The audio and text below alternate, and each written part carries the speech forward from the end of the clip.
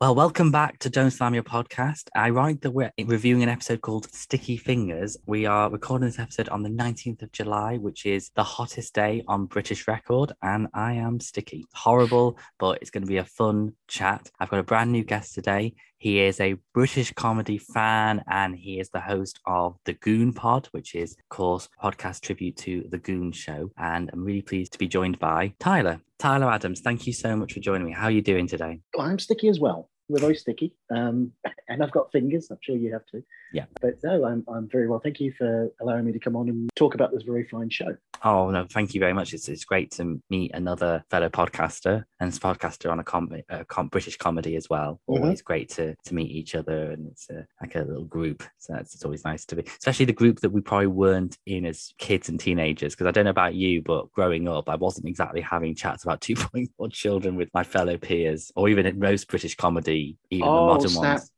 Well, you can imagine.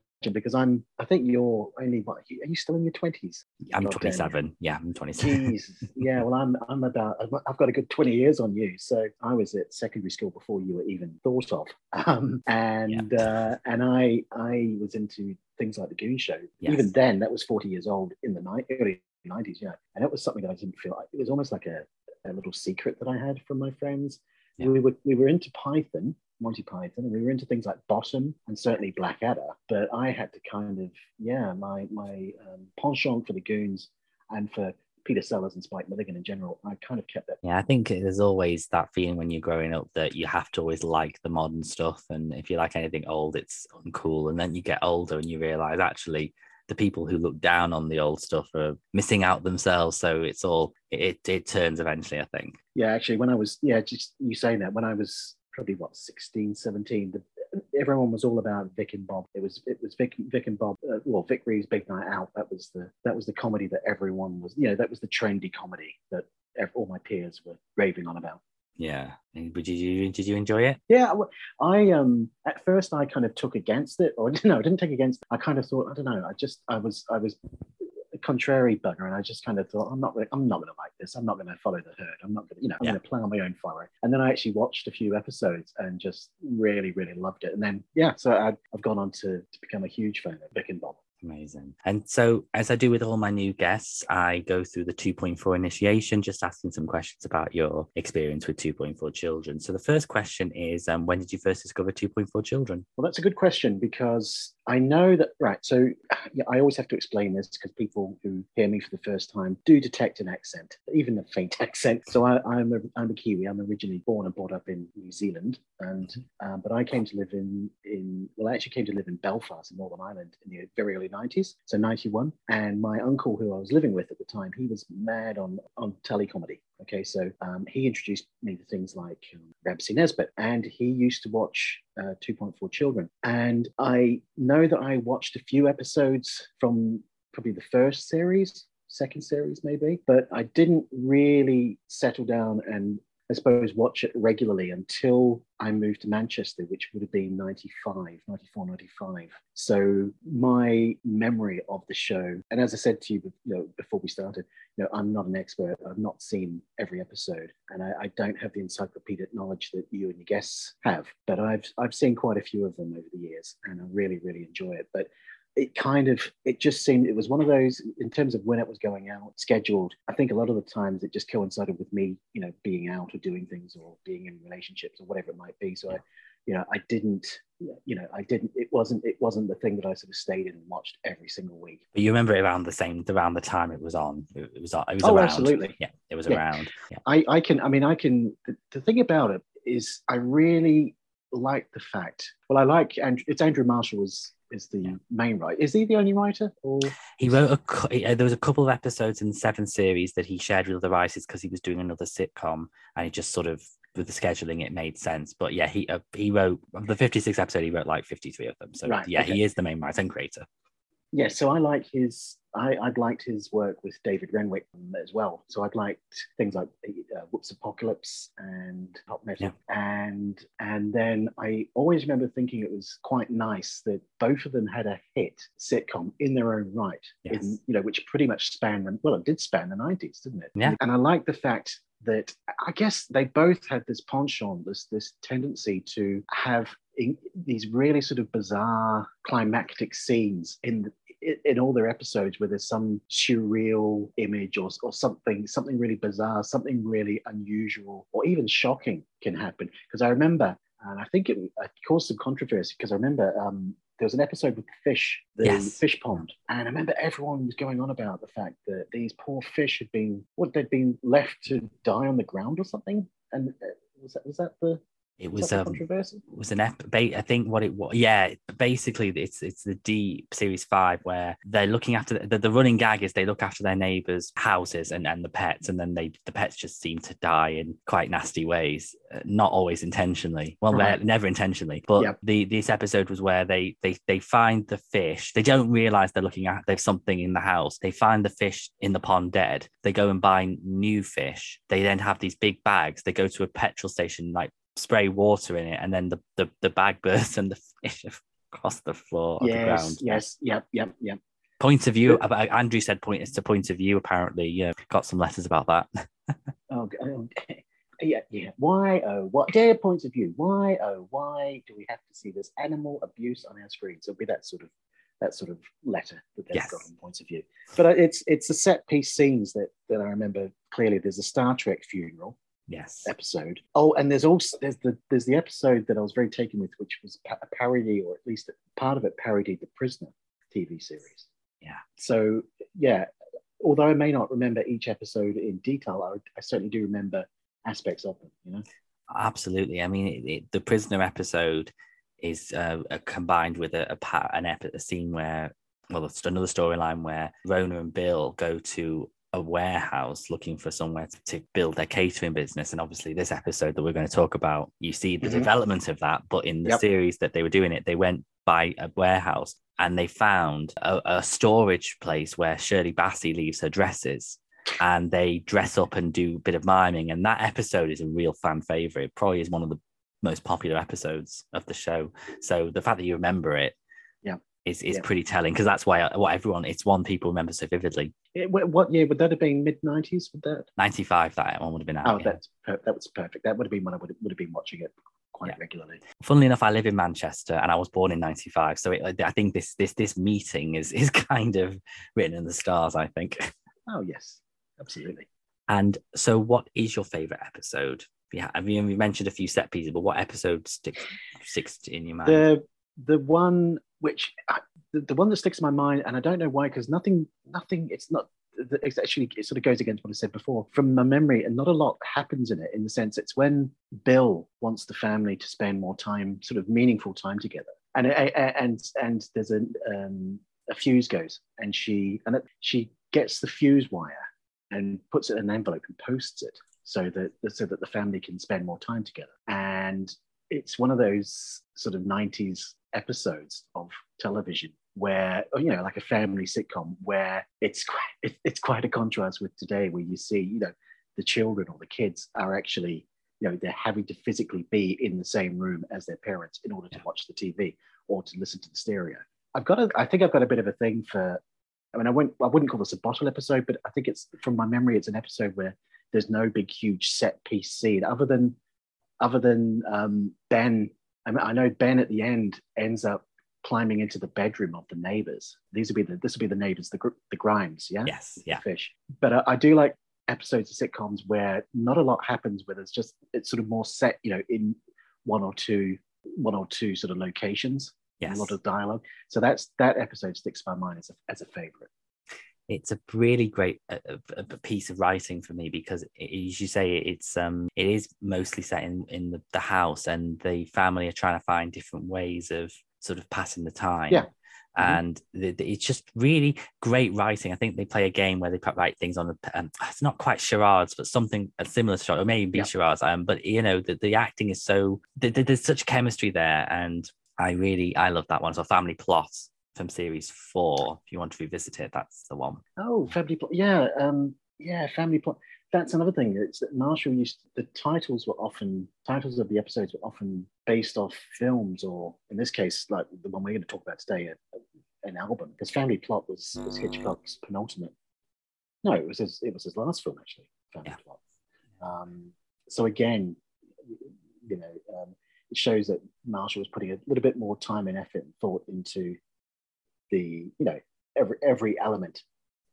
Oh yeah, definitely, 100%. And I think one of the things I always like about Andrew's writing, and I think Family Plot sums it up well, and there's other moments very similar to this where it almost there's premonitions to the future a little bit. The way that they talk about only having 4 channels, yeah, as if that's it's showing the world and how things would change. And then there's you're talking about bottle episodes and stuff. That there's a brilliant one in the 3rd series, called When the Children Are Asleep, which is when Bill sees, she thinks the next door neighbor, well, it's all Grimes again. She thinks they're being burgled. And so her and Ben spend most of the middle of the whole night basically wondering how to approach the situation. And it's almost like a two-hander, really. Yes. Jenny and David are barely in it. Rona has a very small scene, but it's just Belinda and Gary.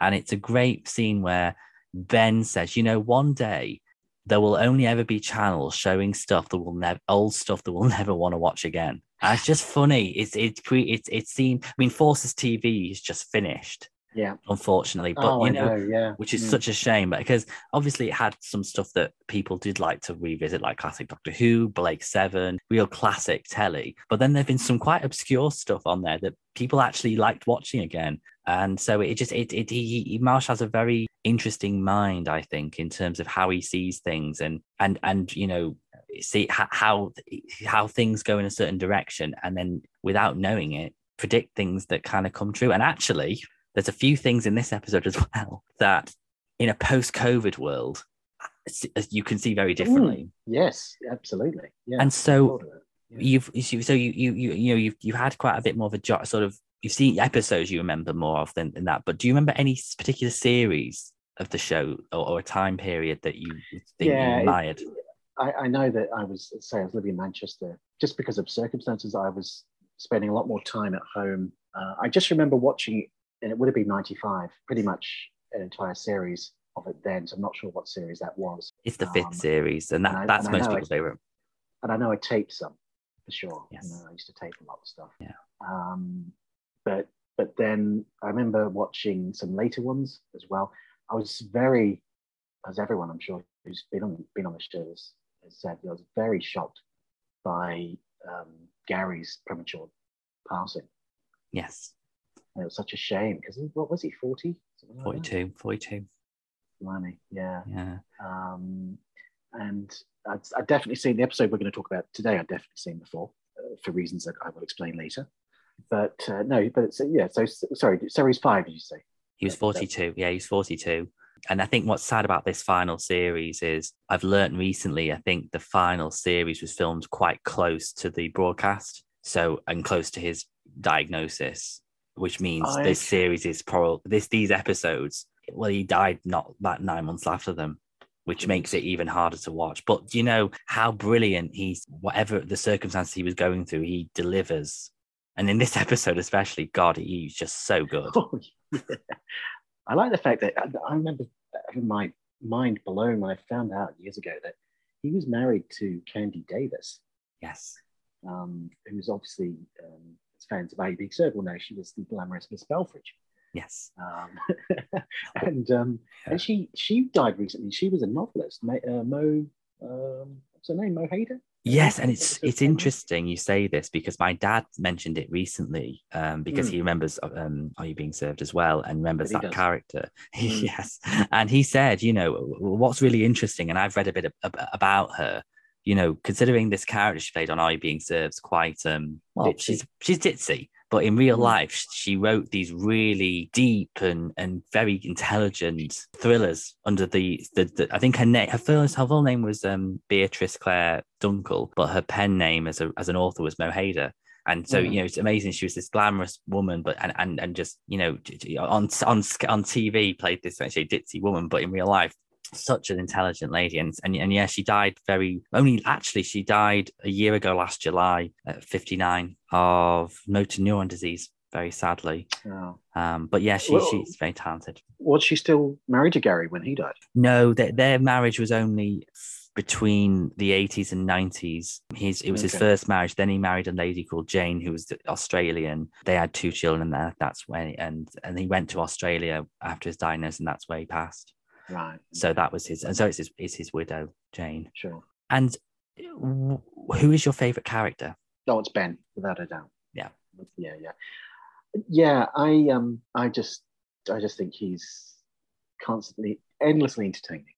He's like a grown schoolboy a lot of the time, and you just can't take your eyes off him. I do find, you're probably going to shout at me for saying this, but the kids I find or found often a little bit annoying. I would be quite happy just to see Bill and Ben. I mean, kids are kids.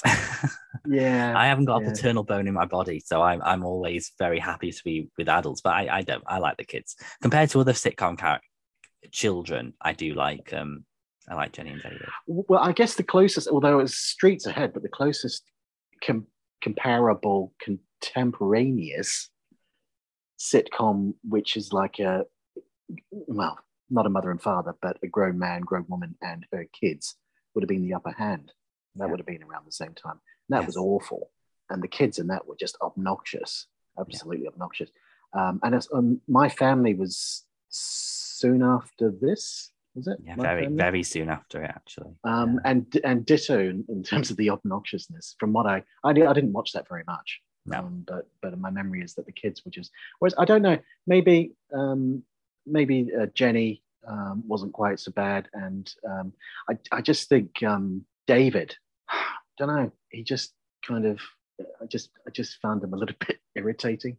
Yeah, I mean, the thing about David is he was, I mean, of course, whereas with I mean, I think the kids' ages were kind of, they played with the ages quite a bit. I think they were at least the same age for 3 series. But comparing Jenny and David, Jenny's a teenager at the beginning of the show and not too far off the same age by the end, whereas David was almost a child in series 1 and then a grown man. And again, it's weird how this our conversation is going and linking to the episode, because I think what's clever about this episode is how you see them grown up. I think that's a big part of this episode and how much has changed. Yeah, because there's a very touching moment with Jenny and the older women. Yeah, if I could call them that. Yes. By the way, Julia Hills, I knew from shows like Who Dares Wins in the 80s, and she was in a lot of stuff in the 80s. I knew Belinda from. I was really fond of Dear John in the 80s, and she was in that, wasn't she? She was the rather neurotic lady who I think John had a bit of a thing for. Yeah, if I remember correctly. But I didn't know Gary from anything else. I think it was, well, he's probably before this. He was best known. He was in the original series of The Bill as a police officer in The Bill. Oh, was he? Okay. He did. I think, he was. The Bills probably was his big break. He was also in a series on Channel 4, which is probably not well remembered in sort of grand TV classic terms, but it's very fondly remembered by everyone who watched it. Something called Prospects, which was sort of a mid-80s comedy drama. I think it for a lot of people, it captures Thatcher's Britain very well, as being a contemporary 80s drama of capturing that time so well. And people remember him as much fondly remember. It was one of those that it was kind of popular, not massively popular, but it's very well remembered, and for him especially. So it's worth checking that out. I'd like to eventually. So the final 2 questions of the initiation is always an interesting one, because obviously most of my guests watched the show originally, but there are some who watch it, who are my age, who watched it later, who didn't, obviously not born or too young, sorry to say, when it was first on. So my first question, having watched it when it was on originally and watching some again now, do you think it's aged well? Yeah, yes, it has. I mean, the problem is we live in a world with things like mobile phones, the internet. The 90s was when you lived in the 90s, when you grew up in the 90s, you know, it was streets ahead of everything that had gone before. Yes. And you thought, my God, I'm living it. It's the end of history, as it was called, you know. Yes. But the 90s dated. I think it's a sitcom with an audience, which seems to be out of favor at the moment these days. I think The Office, although it's a great show, I think it caused a lot of subsequent harm because it very much kind of did away, till Miranda anyway, did away with I'm Three glad Ball. someone else has said it. Yeah. Sorry to interrupt you, but I think pretentious comedy came back after The Office as well. Cringe comedy. Mm. Yeah. I'm seeing shows now, bear in mind The Office was 20 years ago, where I can see writers who were kids when they watched The Office trying to emulate it and failing. They're trying not to bring in jokes. They're trying to be wry. They're trying to be, as you say, cringeworthy. But in the process, it's just a bit flat. Yeah. There was a very much a trend after The Office, which I think continues even to this day. You know, in comedies, in adverts, even, you know, TV adverts, where someone will do something outrageous or say something outrageous, and everyone in the room will kind of just stop what they're doing and stand still, possibly with their mouths slightly open, just kind of staring, not saying anything, and then it sort of things move on. You know what I mean? Whereas in the real world, someone would go and, you know, talk to them, have a word, say something, or deck that person, or whatever it may be. You know, and that's all down to The Office. Which, I mean, look, it was a classic. It's a great show, but it just spawned a hell of a lot of dross. Yeah, I agree. I completely agree. I wish there was more variety. It may just be a dry period now, and hopefully things might come back in a few years. But it's interesting what you say about the 90s. I mean, this is 99, and my memory is very much 2000s, although I have some memories from, I remember the millennium, which is how the show ends. But it's interesting watching this and thinking, literally, I have very clear memories of a time 2-3 years later, and it feels like the world was so different from what I see in this show. The time from the late 90s to the early 2000s feels astronomical, more so than early 90s to late 90s. It feels not as big, whereas the beginning of the end of the 90s and the beginning of the 2000s just feels like a completely different overhaul. Without getting too heavy here and going off the subject, but it cannot be understated how much of an overall impact 9/11 had. Yes, just in 100%. Terms of human narrative, or human just the world, the world, and everything changed after that. Definitely. And then even so by September the 12th, 2001, you look back at think back about 1999, 1998. You think, geez, that was a long time ago. You know, they were halcyon days, weren't they? You know. Bizarrely, September 12th is actually Gary's passing anniversary. He died in 2000 on September 12th, just before a year before, sadly. So it's definitely a long time ago now in just the show being on, him passing, and then 9/11. And what I always say about 2.4, you know, with the question of how well it's aged, I've said this a few times, but I don't think we can understate this enough. I agree with what you say about how everything changed after 9/11 in every aspect of culture and life. And I think the 90s I think people genuinely look back on the 90s with you can always look at any time in history with rose tinted glasses. But genuinely, I think that when you watch certain shows, the 90s had an innocence. Okay, granted, there were a lot of things that were not good about the 90s, a lot of things that are better now, but I think just it was a freer, more innocent time in some ways. But like every era, whether you like it or not, every era has its pros and cons, and things that were a problem in the 90s aren't now, and things that will be a problem now will be in 20 years' time. So with discussions about other shows, about like classics and stuff, why do you think it's been forgotten about 2.4? Because it definitely hasn't had the same discussion around it as other comedies. Yeah, that's very true. It's never been released on, or the full 8 series haven't been released as a box set, have they? No. A lot of that, that's all down to copyright issues, unfortunately. So that's a bit more right. Okay. a logistic admin side. Yeah, but it was never. I mean, I know it got really good ratings and it was very popular, but was it just easily dismissed by people as, you know, people who didn't really watch it, as just a family-friendly, fairly, you know, paint by numbers sitcom, primetime sitcom? Yeah. I think the more that I do this podcast, the more I read about it, the more I talk to people, and the more I think about it, that's the conclusion I come to. Because I think Whereas my family, which I talk a lot about because too many people consider 2.4 as a precursor to my family, which take away the family dynamic as a series, there couldn't be more miles apart.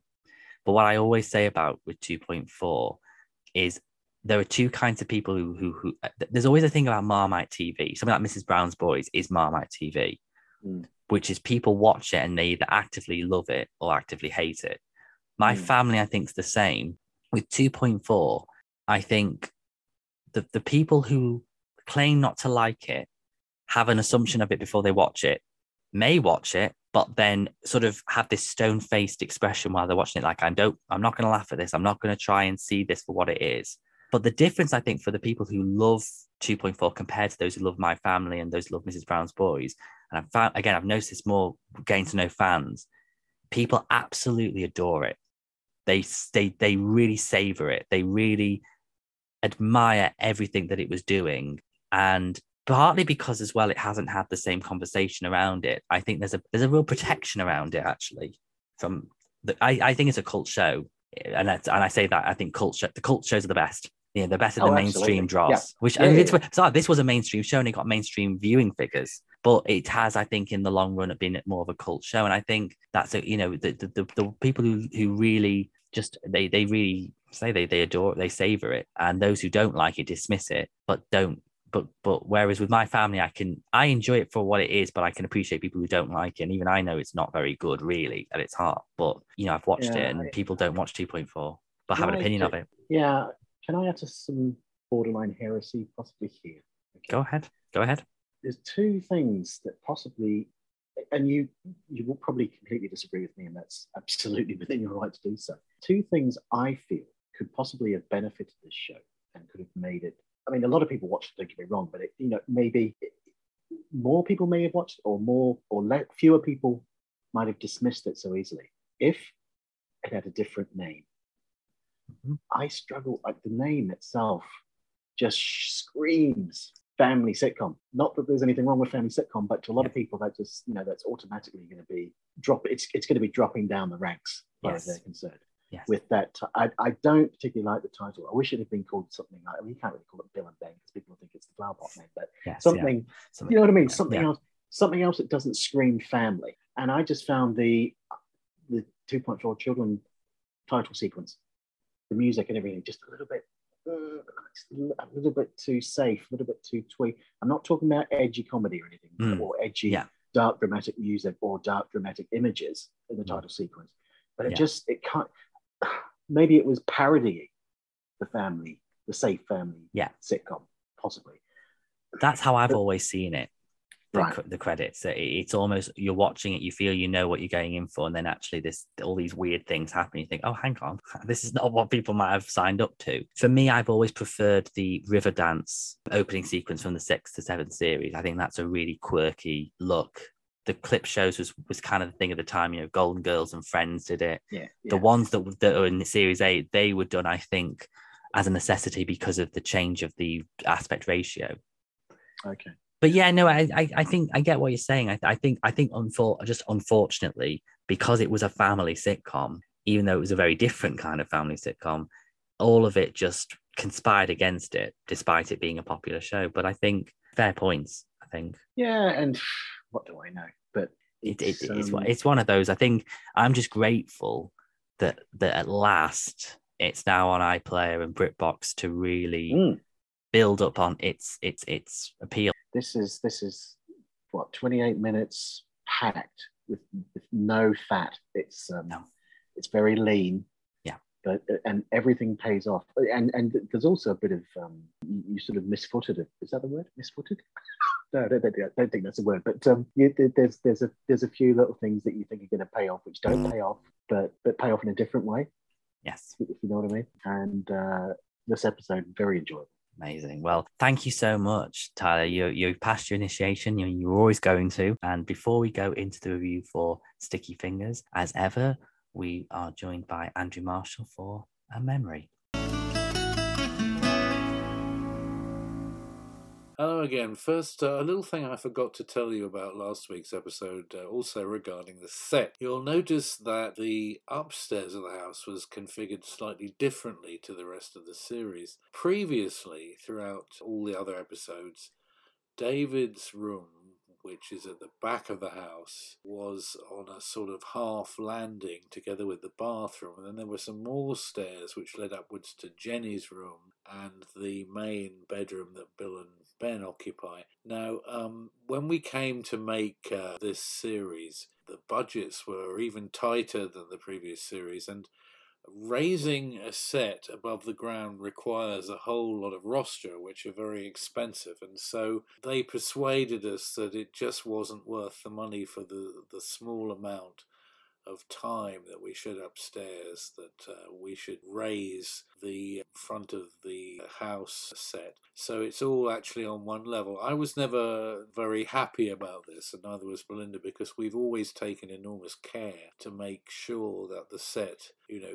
conforms to your mental image of what the house is like. But we really had no alternative this time, so I'm afraid it is slightly different. I wonder how many of you spotted that. Right, now we come to Sticky Fingers, named after a Rolling Stones album, and also referring to Bill and Rona gluing tiles down in their industrial unit, all the trouble that causes. This is one of my really favourite episodes. It has some great visual effects. You'll notice that in the story, when Ben takes the boyfriend down to a place where he's decided he's going to try and wear him out by making him push up a piano up an enormous hill, you'll see we first showed them both going down various steps and various slopes and things to set up the idea that there was the huge hill to climb. And so when Ben unexpectedly produces this piano, which he makes Keith push up a hill, you're all set up and you know exactly what's going to happen. So Keith pushes the piano right up the hill, eventually to the set of steps, which are the thing at the very top. And we had a very interesting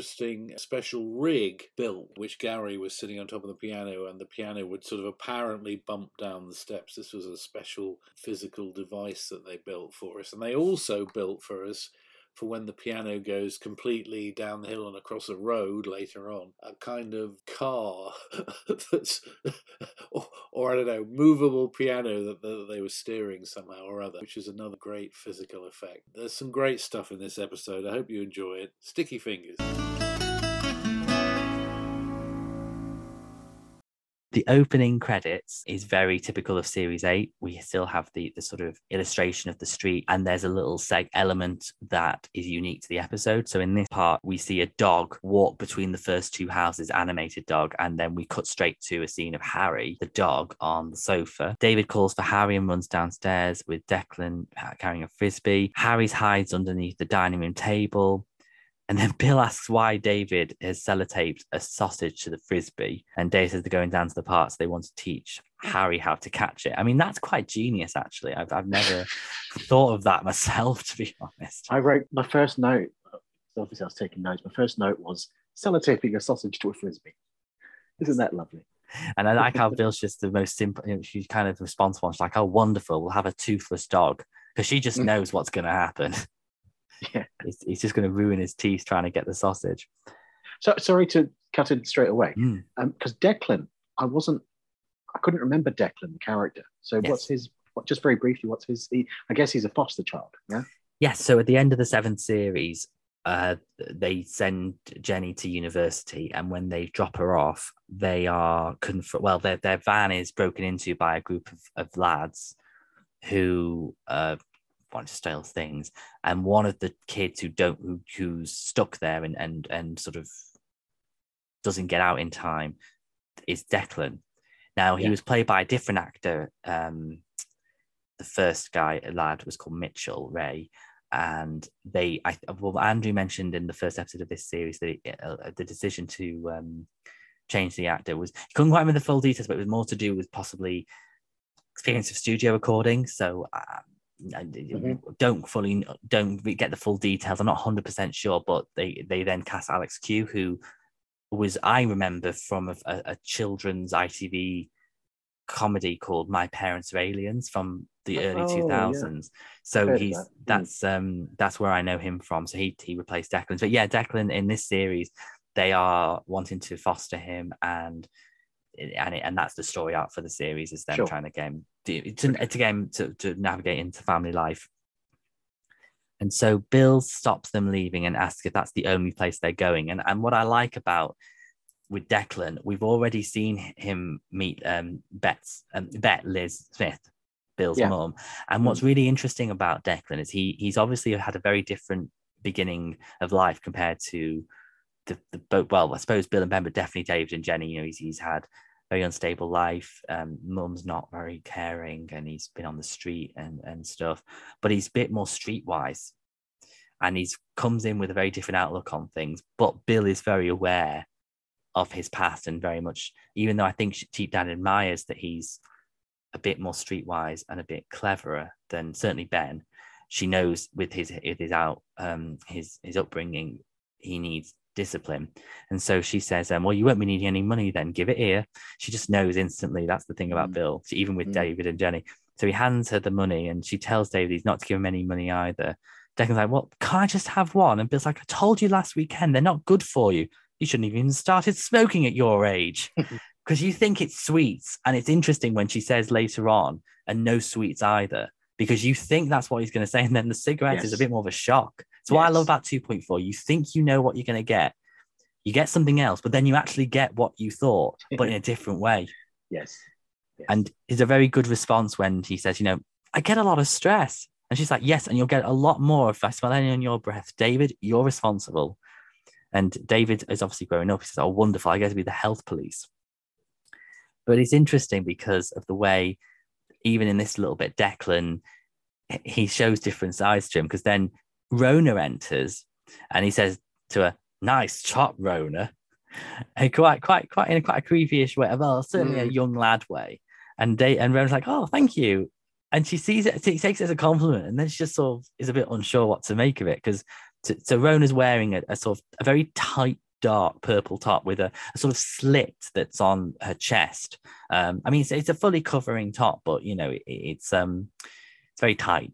And I just like how he noticed it.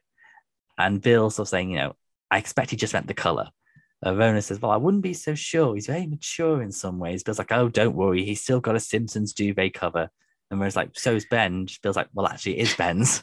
Because Ben is the 2.4 child. That bit with Rona reminded me very much of a terrible memory I have of a birthday party when I was about 10. So I would have been about the age, I guess, of Declan, I guess, a little bit older, I guess. But I had a birthday party, and one of my friends, who was a little bit of a tearaway, called James, my older sister, she was a good 10 years older than me, so she was helping, the food and everything at this party of mine.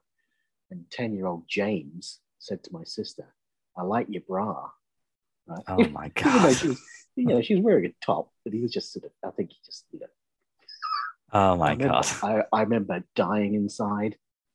But that reminded me when Declan said that to Rona, it just brought back those terrible memories that I've been trying to suppress all these years. But doesn't that say a lot? I mean, that's what I always say about 2.4 for a lot of people discussing that I know the surreal elements and the sort of more quirky elements. Of course, that's what made it, unique. But as a show about people and interaction, it's so, I think as a piece of observational comedy, which is one of my favorite types of comedy, it's spot on, because so many times on this podcast, as we've talked about a scene with a guest and they're like, oh, that happened to me.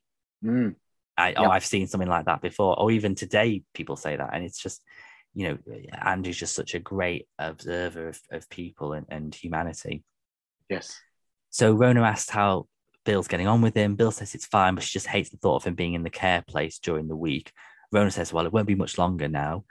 Bill says, I hope not. And so it builds up this idea of, that they're reaching to a conclusion that he will eventually join them permanently. And that's obviously the aim. And we as an audience are invested in finding out whether that happens. Rona then says she's put all the chicken and pizzas in the freezer, so they're now ready for the new floor. Bill says she's sick of the sight of that terrible lino. And this is a really great bit of dialogue here. Rona says Tony won't be able to help move the fridge out of the way. He has a sudden wedding. Well, I'm not saying anything, but the brides had to have something added at the front, and it's not a granny flat.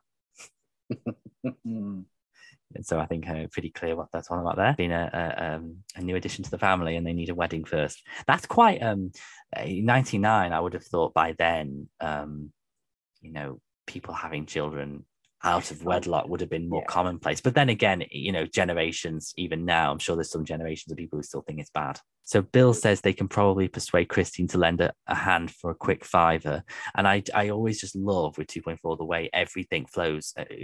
One scene goes to another scene, the way interactions go and the character appearances. Everything that happens, the opposite.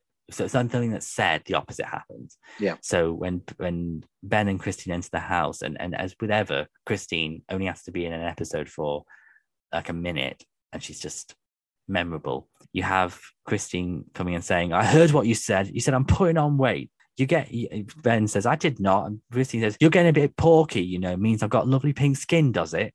Perhaps Elizabeth Hurley should make it her new slogan. Look a bit porky with Estee Lauder." Ben then asks what happened to the two Mars bars on the dashboards. They fall in love with each other and go off on a 1830 holiday together. Do you remember the club 1830 holidays? I remember them. I've never been on. It's yeah. But no, that was very much a thing in the, I guess, 80s and 90s. Yeah, it was a holiday company that worked mainly to cater for holidays, party destination, island destinations for 18 to 30-year-olds. It was it actually ran for a long time. I mean, it only ceased in 2018. Did it? So yeah. Blimey. So Wow. and it was bought by Thomas Cook in 98. It was a fairly known thing then, and I say it was only very recently that it actually finished. And I like the fact in sitcoms like this, or most sitcoms, where characters will walk into a room or walk into a house or just walk into a scene, and that's at the point where they've decided to start arguing. Yes. They've not started arguing halfway down the road. They've Yes. started arguing as they're walking into the scene. Yeah, I can imagine. I can imagine Christine is one of those where we only ever see her argue with Ben, but I reckon she's the type of person who will be good at awkward silence when she needs to make a point. She builds herself up to explode. So perhaps that she was thinking, right, I'm at the house, I need to go for him now. Then she has a wonderful way with words. The thing I love about obviously good writing and good characters have individual sort of dialogue and dialect that's very unique to them, and she just has a way with words that's just so beautiful. The way she says, "I'll tell you what I am. I'm muscle bound from hopping huge barrel loads of stuff like Conan the freaking Barbarian. I am still a woman, Or do you think my chest is swelled up from 2 giant wasp bites? It's beautiful." And she says something in the last series about being so hungry that she'll have like a heart plate on her ribs or something like that. Just wonderful dialogue. And then eventually Ben says, "Well, come on, let's just get on then." And Chris says, "I'll tell you what I'm getting on. A number 9 bus to my flat where I'm spending the rest of the afternoon relaxing, having a long hot bubble bath, a bowl of Ben & Jerry's, and 20 minutes tickling the Rottweilers. So thank you for your beauty advice, Mr. Universe. And up yours." And then Christine's about to leave, and then she just enters back in and turns to Bill and Ronan and says, "Oh, and you can keep your snide comments to yourself as well."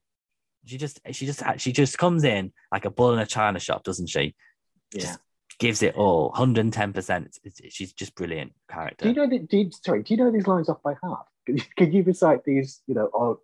Without looking at my notes, which I'm definitely not doing, listeners. I'm not looking at my notes. I think. Do you know what? I was saying this to a guest last week in terms of, the idea of the Mandela effect? Yes. The idea that you misremember things. Mm-hmm. I do it all the time. Like I will revisit programs. I mean, I have a good memory. If something makes me laugh, it stays with me. But if I rewatch things, like I watched The Big Bang Theory, which I know some comedy people might think that's very lowbrow, but I love it. And I loved it as a kid. There were some scenes I rewatched and I thought, oh, I know what the next line's going to be. And it was not quite as I remembered it. It was the same, but maybe a word was out or a word was swapped around and stuff. So I can remember a lot of the ideas and some of the wording, but not necessarily the order they're in, to be honest. What? Yeah. You talk about that. There's a film that I used to watch regularly in the early 90s called Cliffhanger. Sylvester Stallone film. and right at the beginning of the film, so he's on this wire climbing this gorge, something like, if that's, I think it's a gorge, and his female colleague stroke partner falls to her death, falls from this wire. And my memory of watching this film regularly when I was much younger was that the camera zooms in on Sly's face, and you know how his mouth kind of, he's got this sort of weird sort of mouth movement, and Sly just going, no, for the longest time, right? And I watched it recently. That's not, unless they've cut it. Well, why would they cut that bit? That's not in the film. And I think that's weird. Why is that? Have I conflated it with another film, another Sly Stallone film?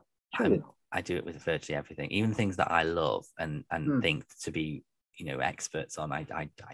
It's amazing what your brain, how your brain remembers and rewires your memory. Yes. So Ben asked, do you think I upset her? Because Ben just doesn't understand. Well, he's sometimes sarcastic and sometimes he's clueless. Bill now realizes Christine won't be available. Ben says, oh, well, we'll just have to leave it to next Saturday. And that's such a typical man response. Oh, well, we'll just leave it to next Saturday. Oh, we'll leave it to the weekend. And then Bill's like, no, you've been saying that since last Christmas. She's been wanting this done for a long time. I'm surprised that she's even put up with it for as long as she has. Rona then says they've taken up the lino and can't cook without food without a proper floor. Ben says, well, somebody always turns up when you need them. Who said that? And Bill says, Hannibal Lecter.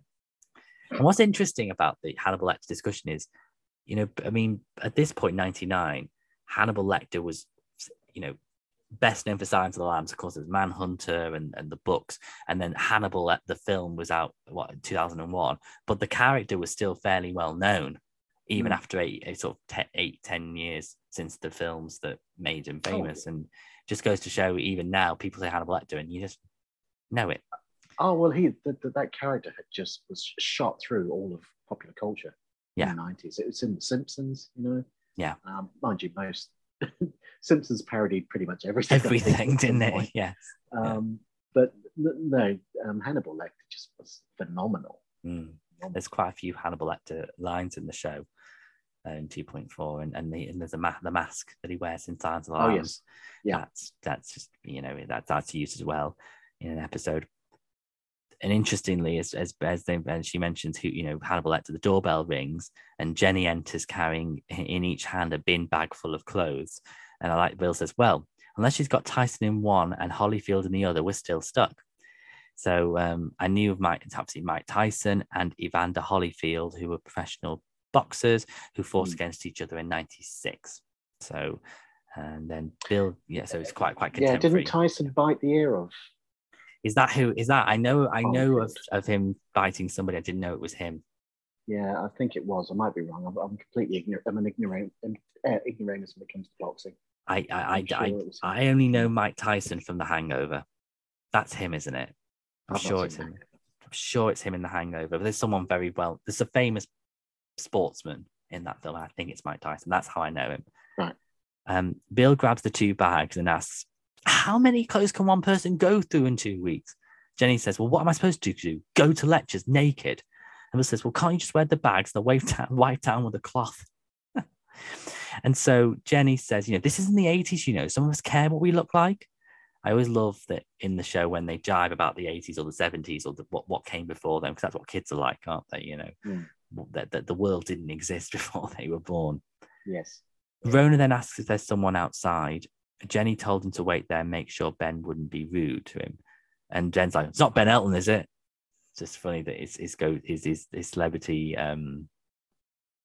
his celebrity enemy is Ben Elton. His bête noire. I think it's the French phrase. I like that. Yeah, why Ben Elton?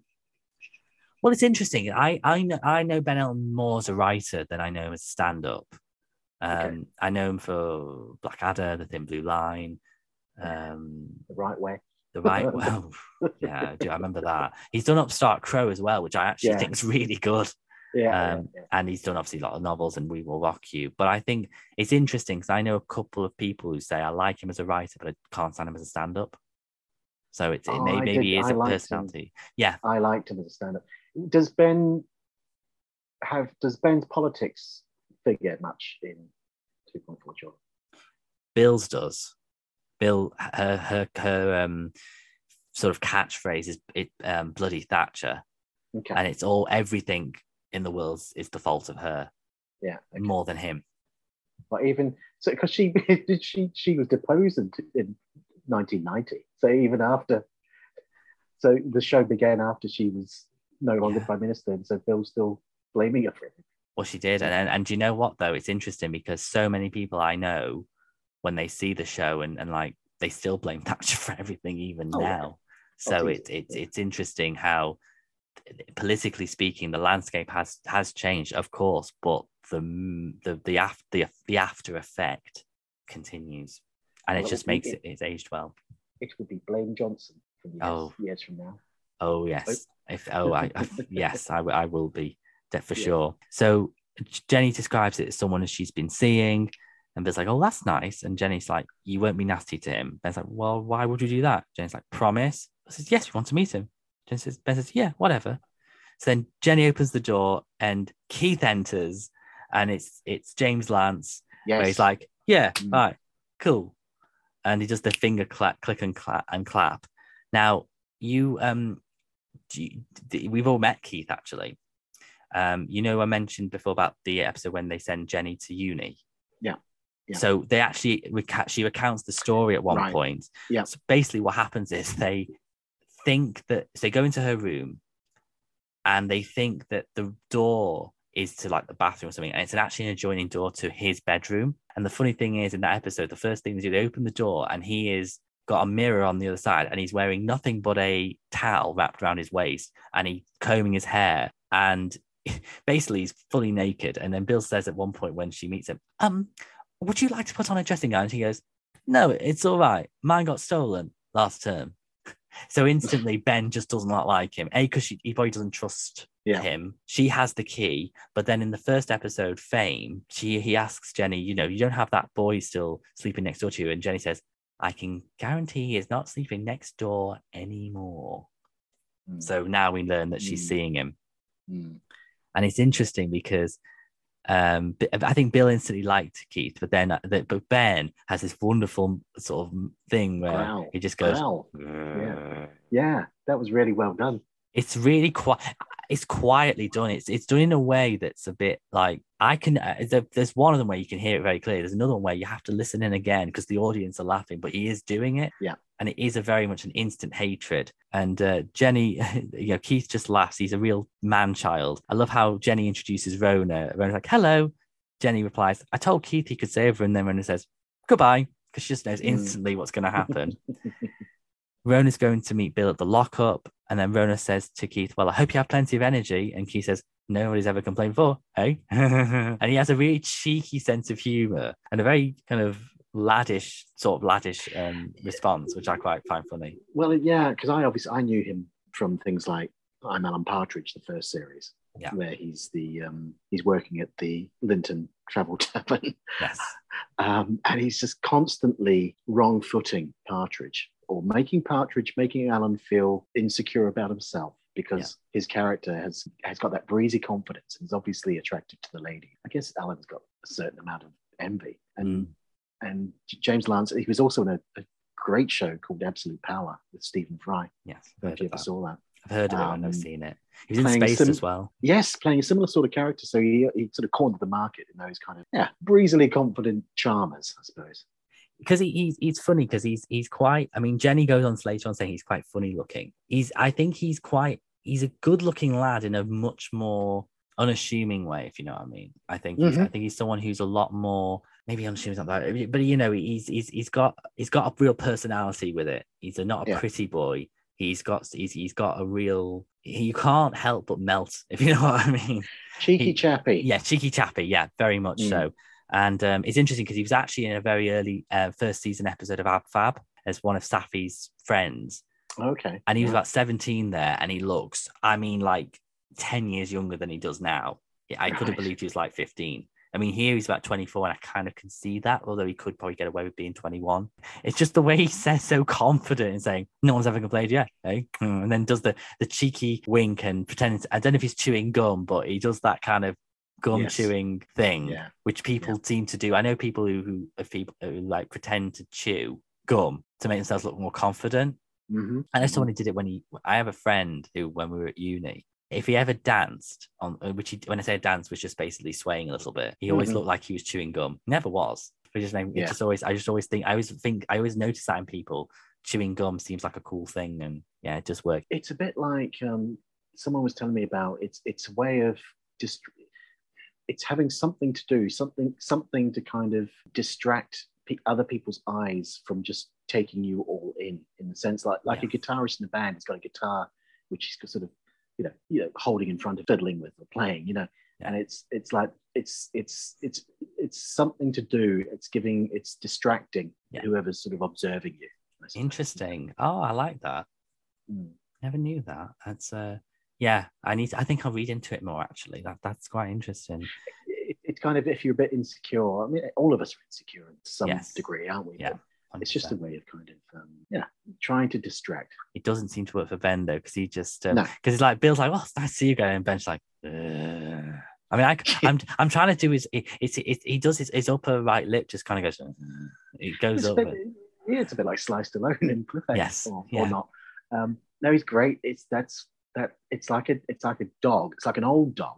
Yeah, that's just not quite got the energy to get up and tear your trouser leg. Yeah, he's just letting you know that he's not impressed. Yeah, yes, that's very true. And that is true. And I think like the way that Ben tries to make an excuse for why Keith can't say, well, Declan's here. And everyone's conspiring against Ben at this moment. James like works out, well, Dave's in the loft, isn't he? And Declan's in Dave's old bedroom. And Ben's like, but that leaves your room. And I like how Bill just sort of, Belinda Lang has a great way of taking back authority without having to be dictatorship about it. She does a bit where she's just standing listening to Ben sort of make excuses with her head down. And then she just looks up and says, up the second lot of stairs, first door on the left, the lose the one just before if you need it. Then she says, Jenny, why don't you make us a nice cup of tea? And Jenny leaves, Keith goes upstairs, and Ben has a great way of like just his jaw dropping to the ground. Yeah. It's like, what do you think you're doing? You realize what they're doing? And Bill's like, she's 19 now. We can't really stop her. And Ben's like, yes, we can. Ben thinks he's the man of the house, and he's got nothing. Bill runs that house with an iron fist. And Bill's like, well, what do you think she's doing when she's away? And Ben's like, well, she's not doing it under our roof. Bill's like, it's not our roof, it's the building societies. What do? Deny us the mortgage unless we spray painted the chimney and outlawed Teenage Nookie on the upper stories. Just to state, Teenage Nookie is rebellious teenagers. Be very cautious about what you Google.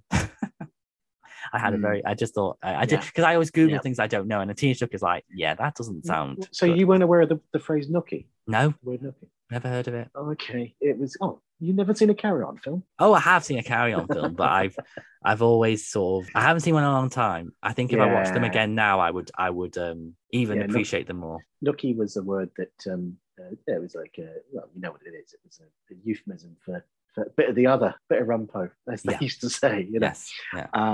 I like the fact you just touched on it then, that Bill reassumes authority very easily, efficiently. Yeah. And a sitcom made 20 years before this or 30 years before this, that character would probably have been depicted as a bit of a battle axe. As a bit of a harridan, like Peggy Mount kind of character from a 1960s or 70s sitcom, formidable matriarch, Yeah. Whereas it's quite clearly an equal partnership, the marriage in the Porter household, but I guess some of them are slightly more equal than others.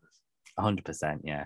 She assumes authority just being calm, collective, which I think is the most successful way of authority. It's always more successful than going in all guns blazing, shouting. Just being calm, methodical, that gets results, I've learned. Not from me doing it, but from comparing people who are in authoritative roles. That's how I've learned. Yep. Ben's like, well, they can't do what we did. Bill's like, well, that is what we did. And then Ben says, well, can't you just pretend to sleep on the sofa? Then when we go to sleep, he sneaks upstairs and I love that he does this really awkward thing with his hands. It's quite rude. He doesn't. I love how Belinda's just like got her arms folded and she's trying not to laugh. And then he's like, without making any noise. And Bill asks, well, what difference will that make? And Ben's like, well, we wouldn't know about it. But says, yes, we would. And Ben says, I know we know now, but we wouldn't know. Jenny then enters with the mugs and asks if it's okay. Bill says it is. Jenny says, he's really very nice once you get to know him. Keith then runs downstairs and says he's found some tube on the bathroom floor. Ben panics and says, yep, that's my toothpaste. And then Keith reads out, Mr. Ben Porter, rub into affected areas. Then Ben grabs and says, yeah, it's my new toothpaste for my sore gums. And then Keith comes out saying, right, my dad's gums hurt every time he sits down as well. And then he does that cheeky wink again. And I love how Bill and Jenny try to stop themselves from absolutely splitting their sides. And again, Ben just goes, now, dream casting, who do you think would have played Keith's father if they did more episodes and they introduced his family? Keith's father. Mm. Okay, so he'd have to be a gentleman in his 40s or 50s. It would have to be a recognizable British character actor from the period. Tim Brooke Taylor. Tim Brooke Taylor, yeah. I could see that. Mm. Mine would be Keith Allen. Not because of the Keith reference, just Keith Allen, I think, has that kind of approach. Yeah. I don't know why I said Tim Brooke Taylor thinking about it, because he's a bit, I guess because he's so intrinsically associated with sitcoms. Yes, of the true. 80s. Yeah, Keith Allen would be a good shout. If we're talking that sort of generation as well, maybe, God, what's his name? Peter Richardson, someone like that who worked with the Comedy Store. Yes. Someone who's got a little bit of grit, a little bit, a patina of cool about it. Yes. Yeah. So Bill says she's glad Jenny brought Kim as they need help moving the fridge at the lockup so Ben can do the floor. And I like how he is quite polite. He's like, of course, no problem. He's got a real enthusiasm for things. I get that vibe. He's a bit of a big child. And I love how Bill really takes him. You see? And then turns to Ben and says, it's a jolly good thing Keith is staying tonight, isn't it? And then Ben just goes,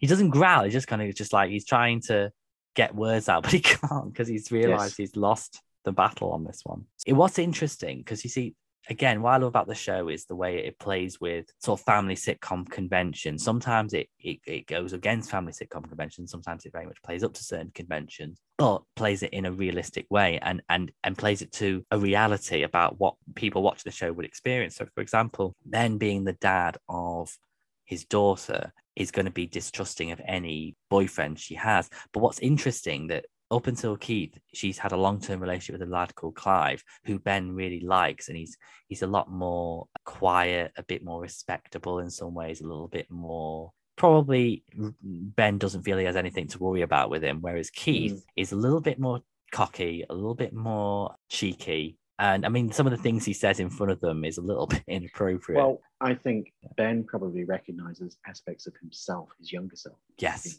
100%. I agree with that. That's a very good point. You can believe that he was like that at that age. Yeah. So at the lockup, Jenny, Keith, Rona, and Ben are moving stuff outside. A black cat appears, which they tell to shoo off. Rona says it always waiting for the night, and apparently that's when the lady cat appears. And I like how Ben watches Keith and Jenny be that annoying couple that we all know in public who just look into each other's eyes. And it's definitely with Jenny and Clive, their relationship was a bit more, in a weird way, they were younger, they were a little bit more grown up.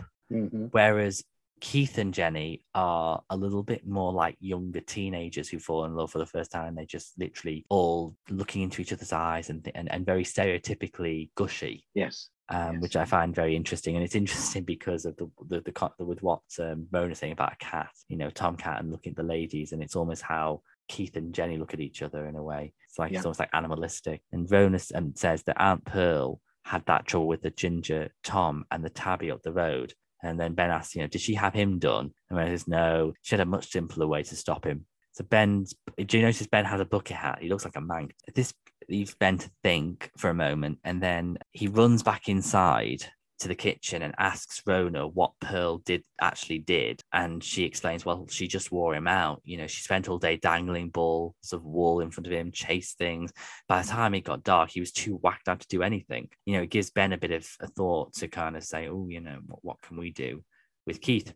Keith enters and asks if everything's okay. And Ben's like, no, not quite. Bill appears and says they've done everything. Can they leave Ben to get on with it? Then he makes an excuse they don't have enough tiles. And I love with Ben, he always tries to make excuses, and Bill always knows he's something. It's because she's so much more capable than he is anyway. She always has to come back. She's like, yes, well, we've had it all worked out.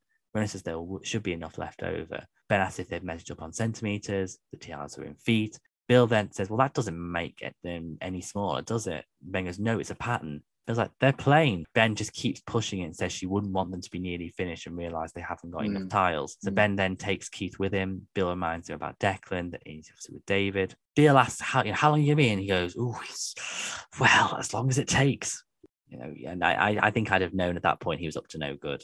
So the van parks in a residential area, and Ben says the car park is always like full and they can walk it from there.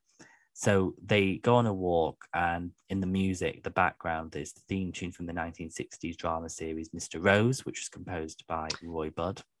Which I've seen episodes of. Oh, yeah. What's it like? It's got late great, what's his name? William Mervyn as Mr. Rose. It's a spin-off of a police procedural show from the 60s called, what's it called? It's cold outside. It's dark outside. I always get that mixed up. Yeah. And Mr. Rose is this very jolly, sort of avuncular character, but who's very wily as well. And yeah, I've seen a few episodes because I've got friends who love old archive telly. We often watch stuff like that. But the theme tune, it's that music. It's knockout theme tune, knockout music. Yeah, love it. Yeah, and it works really well for this scene. Obviously, the show does use a lot of records, and it works really well in this scene. And what's really clever about the script and the direction is the way it builds up to what's coming later. In the sense, it's not just that they walk up a long path of steps, walk along a pathway that's sort of a steep hill. They don't just go up some steps. We see these later on, and it's a real payoff, which I like. They walk past a burnt out car. Yes, yeah. Just literally going around the whole neighborhood to get to this this tiny little hardware shop. And it's interesting because Keith, he's actually, I think, a lot more. I think he's quite a polite young man. He's doing this. He genuinely wants to help. But the fact that he's taking it very seriously, that what Ben is wanting him to help with, that he suggests going to B&Q. Yeah. Which I think is like, he's not just doing as he's told, he's actually wanting to help, which I like about the character. Yes. And Ben's no, this is much, much better. So back at the lockup, Jenny talks to Bill and Rowan about Keith. And again, it's interesting what I said earlier about the show and stuff and the children. And I do feel this series feels like a kind of new era or crossover into a new era had the show come back, because obviously the Declan's the new kid, much younger, going into the family, because without him, the show couldn't have gone on much longer, really. And yet you see Jenny and David actually grown up now, because, the Jenny we see in this episode is not like the Jenny we saw even in series 7 or series 6. She's maturing, and she sat with Bill and Rona talking about Keith, and even just Bill saying, welcome to the world of the grown-ups, ha ha. It's amazing, really, the development. She says, I think I'm in love with him. And Bill asks what makes her think that. Jenny says, well, he's funny looking. He acts a bit strange, and I can't imagine what anyone would see in him. I don't even know why I keep seeing him. This actually reflects a scene in the previous series. One of the episodes in Series 7 that was written by a different writer has Bill's ex-boyfriend Malcolm come into it, and he's played by Danny Webb. And he sort of tries to, get Bill to get back with him and stuff. And it's an interesting line where Bill talks about, I love Ben. I know you wouldn't think it to look at him, but, he's really sensitive, kind, and above all, gentle.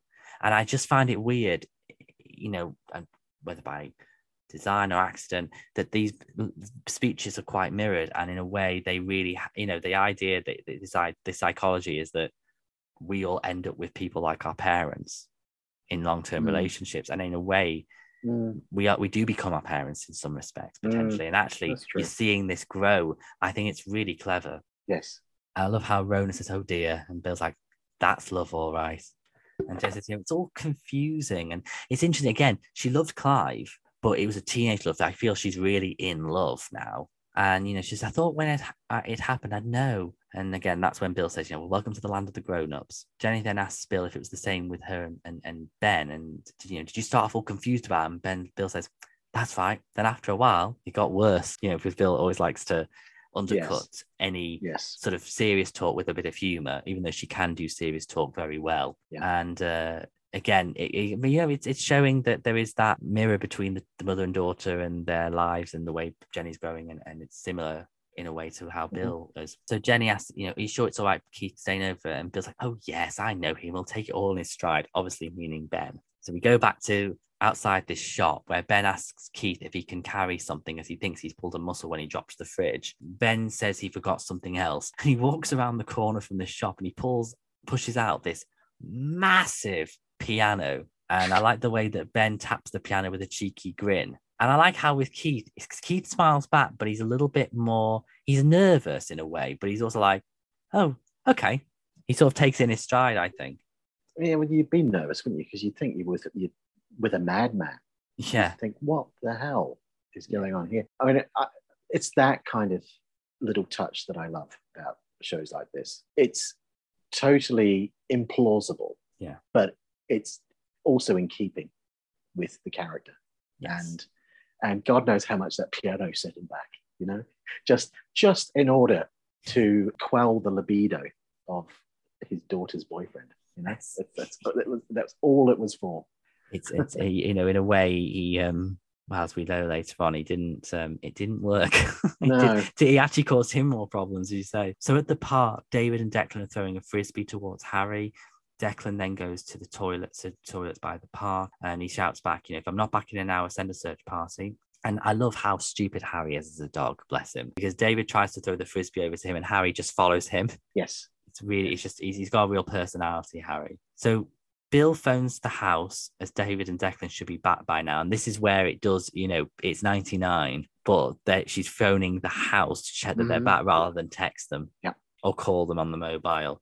So it's just because the thing is, this is just on the borderline of the mobile phone boom. I know they had mobiles in the 90s, it was the bricks, but the real boom, which really began in 2000, 2001, where more people were getting mobile phones. Had the show gone another couple of years, that would have probably been explored as well. So it really does show the 90s. I can remember 1998, pub car park, friend of mine, guy I worked with, who was also a friend, taking me to one side, almost kind of like illicit, like conspiratorially, Yes. Kind of look at this kind of thing. Showed me his phone, which was like a brick, and a text message that he'd received, and I was like, and it was a green screen. And it was only, 15 characters or something. But I remember the hairs stood up on my head. And I was like thinking it's witchcraft or something, It was amazing. It is interesting if you look back on things that were really tech and high tech at the time. And then you think where things have gone now, you just never know how technology evolves. No, exactly. So Rona says, what boys are like when when Bale says that you should be better now. And I love how Bill just looks at her and she goes, and I'm sure they're not like that. Yes. And so Bill then suggests they start while they wait for Ben. Rona says, we can't do that. It's a man thing. And Bill's a bit more kind of very capable lady. She can do anything, and she's not bothered about whether it's a man thing. She'll just do anything just to get on with it. She doesn't like being bored. So Bill opens a tub of paint, and we all react to the smell, and it's interesting because paint is not as strong smelling now as it was like even 10, 15 years ago. I've noticed is that there must be something different with paint now. Maybe because of what happens in this episode, they probably had to make it a bit safer. Yeah, who knows? Yeah, and then she tells Rona to lock the door in case anyone walks all over it, which is foreshadowing the disaster of what's to come.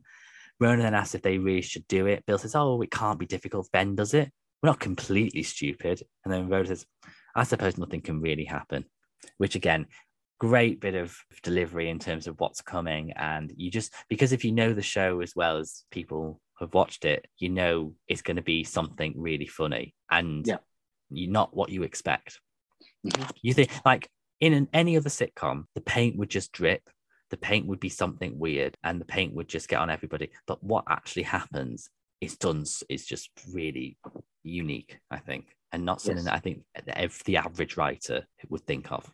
So back at the park, David looks for Declan in the toilets, which I'm sure those toilets look exactly the same as they do now. If you ever go into a park toilet, they look no different than they've ever been, quite honestly. He then spots a police car parking up in front of a newsagent's across the road. David approaches the police officer who has Declan, and he asks David, "Do you know this boy?" And David says, Yes. Back at the lockup, the three women are painting the floor nearest the wall opposite the door. Bill says, "Oh, well, you get used to it after a while." And Rose says, "Yes." Hang on. Can I Go on, say, go on. is it not glue? Oh, I thought it was paint. Is it not glue? Because that's why they get stuck to it. Oh, true. Oh, yeah, I've totally misjudged this episode for about 15 years. Sticky, as in the sticky Yeah. element. Oh gosh, I feel really bad. I shouldn't be doing this podcast now. Well, I'm not a DIY man. Yeah, that's why you didn't hold down that job at B&Q. I wouldn't have held a job down at B&Q. No. I can guarantee you. I probably would have had a hernia or pulled a muscle just from pushing the stuff. Bill says, "You get used to it after a while." And I says, "Yes." "To what?" Bill says, "The smell." And then Rona sticks her nose literally not far off the floor, deeply in smell, sniffs it, and says, "I can't smell anything. Can you?" Jenny then sniffs the floor and then looks up with wide eyes and goes, "No." Now, in this day and age, anyone who says they can't smell anything, it makes the heart races and for everyone else in the room accelerate because of COVID and stuff. And it's interesting. Like beforehand, if someone can't smell anything, it didn't make a difference. It's just amazing how something like that creates a kind of culture of reaction to just one particular phrase or something that somebody says. So Bill then says, "Well, that's what I mean. You get accustomed to the smell." Verona says, "Oh, like My Fair Lady." It was like, "Yes, what?" And Verona continues saying, "Well, don't you remember at the end, he got accustomed to the smell?" And Bill says, "Her face." And, if anyone knows that film or that show, he says, "I've grown accustomed to her face." Anyone who hasn't seen it, check it out. I'm not going to spoil it for anyone. So the window opens and Verona kneels up to shut it. And then she goes, "Oh, yes. It was Julie Andrews." And he says, "Katharine Hepburn." Bill says, "Audrey Hepburn." Now, there's a few things in this. Julie Andrews played Eliza Doolittle in the original production of My Fair Lady and was supposed to be in the movie. Yeah. But they didn't think she'd be right she wasn't a big enough star.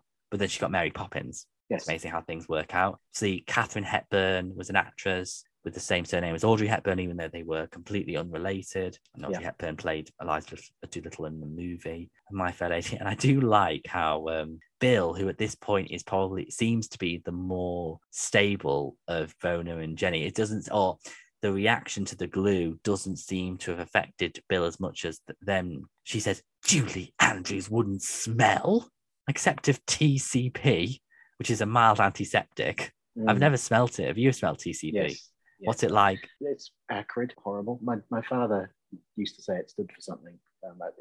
Is this a clean podcast? I presume it is. Go ahead. If it's not, I'll let it out, but that's fine. Or I can beep it. But go ahead. He used to say TCP stood for Tomcat's piss. Oh, for the things they come up with in this, that's nothing. I don't know. That's fine. That's not a problem at all. I think I'm sure they could have got away with saying that in the half eight, even in '99. I'm sure that would have been okay. I don't know. Maybe, well, you never know. Not. You never know.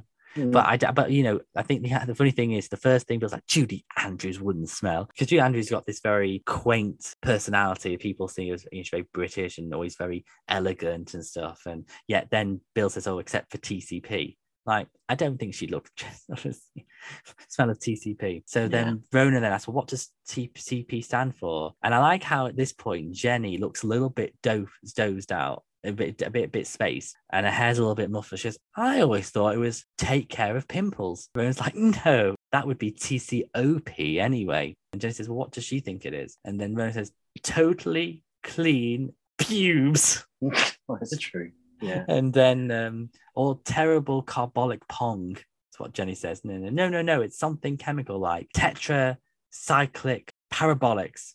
Do you know what that means? I tried to Google it, but it didn't really make sense. No. That one was out of I'm not a very intelligent man, so I didn't know that one. I have to Google a lot of these things, but even I couldn't really find something that was pretty clear. And then Bill says, "Stop it, we're being silly. It doesn't matter what TCP stands for." And then Bill just says those tickly cotton pants, and then they all just laugh. And you just know, oh God, that the fumes from this glue has just gone into their brain, and they are as high as a kite. Pretty much. And it's just very funny because it's not what you expect. Well, what I didn't understand was, and obviously they're getting affected by the fumes. Why did they decide to cover the whole of the floor space with glue what you should do, because I've been involved with this sort of thing, is you cover part of the floor with glue, and then you put tiles on, and you do it like that. You do it as you go along, because obviously it's got to dry, isn't it, before you get the tiles on. I think they wanted to start it. I imagine they were and then they just got so high they just kind of went on doing this thing and not really thought too much into like the logistics. And probably Bill probably genuinely thought Ben would be back quickly. Yes, not realizing what was going to happen. Yes. She had no idea what he was up to or what the dangers were of what he was up to. So the tub of glue is empty. It didn't go very far. And Rona's like, as the actress said, Katharine Hepburn, and I like how it doesn't make any sense, but instead of, you can tell how Bill's not really as with it now. She just goes, "Oh, right." I love the what I like about the three actresses in this episode and in these scenes, they don't overplay it. They do the eyes, they do the kind of giddiness, but they don't overdo it. I think it's really good. So then eventually Bill finds a bunch of masks. And Jenny remembers that they should have been wearing them, which I think anyone who deals with any kind of chemicals of any kind, whether it's for painting or decoration or construction, you should always wear masks. And Rona says, how it says they've managed all right up to now. And Bill says, no, we should wear them because Bill is the responsible one, even though she is completely off her face right now with that glue. And again, for me, in terms of in a post-COVID world, the discussion on masks and how to wear a mask. It's interesting the way that Jenny puts hers on her head and thinks it's special headgear. Yes. Rona then says, of course it isn't. And I like how Rona even looks like, what are you doing? Of course it isn't. Look. And then she puts the string over her ears and her mask is like a chin protector. Chin strap, yeah. Mm-hmm. And then Bill says, oh, you both look ridiculous. It's obvious what this is for. And I love the audience reaction, how seriously she just puts on this mask over her legs towards her waist. The only way I can describe it is it looks like a jockstrap. Yeah, exactly. Yeah. And in fact, it was a couple of years ago when it was the first lockdown, there was, I can't remember his name, but he's quite a well-known social media guy. And basically he walked around London wearing nothing but a mask around his, front, like Bill, covering his modesty. But it's interesting, again, seeing it now, it obviously it doesn't predict COVID and stuff, but it just predicts how we view masks now is very different to before. And in this episode depicts the three different ways people were wearing masks a couple of years ago, either seriously or just to laugh. Absolutely. Ben walks up the steep path and turns around and asks Keith if it's too heavy for him what he's carrying, pushing the piano. Then I love how Ben adds a heavy box on top of it. Yes. He's just trying to make it even more tricky for him. Yep. Ben realizes that none of this is tiring Keith out. And so he pretends to twist his ankle. And again, Keith is, I think, really lovely, polite young man. He's like, can I do anything? And then Ben has a way, Gary, sorry, I should say, has a way of being able to play different emotions in his face. What he outwardly is to the characters, but what we as the audience know he's doing. So Ben acts in pain, but he has an evil look, as a glint in his eye, a bit of an evil look. But he's going to do something shocking. So within the next scene, you have Keith pushing the piano up this path as Ben is sat on top of it. I mean, it's just a very funny visual. And so they reach the long flight of steps. And Ben, you think to yourself, even Ben won't be harsh and make Keith do this. And then Keith says, do you think you can make it? And Keith, being the polite young man he is, says, yeah, totally. One step at a time. And then Ben says, good, because I don't think I can move. It's so painful. You just think you are such a slimy bugger, him. Oh, it's physically impossible to do what Keith was going to do there, or what Keith was doing. Oh yeah. Totally. I think it's you have to suspend a belief a bit on that, but it works well for the payoff. Yeah. So back with Declan and David, he's grilling Declan on why he nicked something, and then Declan says, I was going to ask how much it was. I can't help the way I look. You just jump to conclusions. They're in the police car at this point. The police officer says they'll take Declan home to have an official word with his foster mother. They clarify she's at a workplace. They go there, and the police officer says, all this for a chub of glue. Oh my God, how did I not miss this with the glue? Glue. It all links. Yeah. See, I love doing the podcast because even I have these light bulb moments. Yes, I am as probably stupid as I sound, listeners. So Dex says, I was just going to try it It's like, you know what that stuff can do to you. And of course it works, because they go straight back to the lockup, and you know, Jenny, Bill, and Rona are completely done with everything. They're done with the glue and that. They're leaning against the wall with the door hanging, having completed the floor. And they're all laughing. And Rona says, "You didn't tell it yet." And Bill says, "Well, I heard about these two women who were doing this once, and they started from the wrong place." Jenny and Rona laugh, thinking that's it. But again, when you're a bit off your face, and not that I've ever been off my face, and I'm not saying that with any pride, I'm just stating for fact, when you are totally delirious, everything makes you laugh. Because even when you're tired, or like with the heat today at work, there was just a few things that made me laugh, or I said some really silly things, which I just thought, it's just the heat that's messing with my brain. And it's just funny, because then Bill continues saying, well, when they finished putting the stuff on, they couldn't get back to the door. And I was like, silly cows. And Jess, it's a good thing we never did that. So then Bill tries to open the door, and it's locked. She asks where the keys are, and Rona says, it's all right, don't panic. They're in my coat. Bill asks, well, where's that? And Rona just says, just over there. And the way she says it and points to the other side of the room where the coat is draping over the oven with this massive floor full of glue, covered in glue, it's just really funny. So Rona then crawls over to get them. Bill and Jenny try and stop her as the floor is still not dry. She's almost halfway and says, it's all right, I can reach them from here. But Julia plays this part, so she says, I can reach them from here. She's got the eyes open, she can just grab them. And then she shakes the keys and says, and Bill says, well, come back then. And Rona's trousers are now stuck to the floor. Bill then crawls over and falls. Then Jenny stands over her and tries to pull her up with her jumper, pull Bill up with her jumper.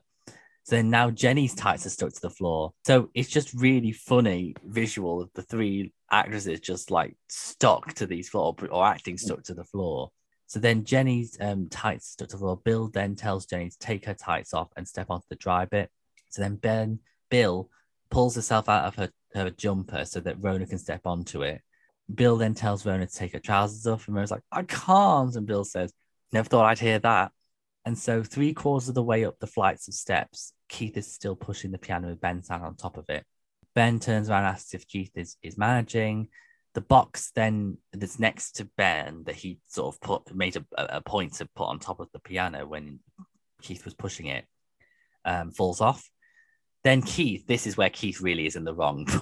It causes a funny moment now. Keith then lets go of the piano to get it, and then Ben just starts to move. And this, I would love to learn more about how this worked behind the scenes, because the way the piano goes down those steps is very, very bumpy, like a real bump.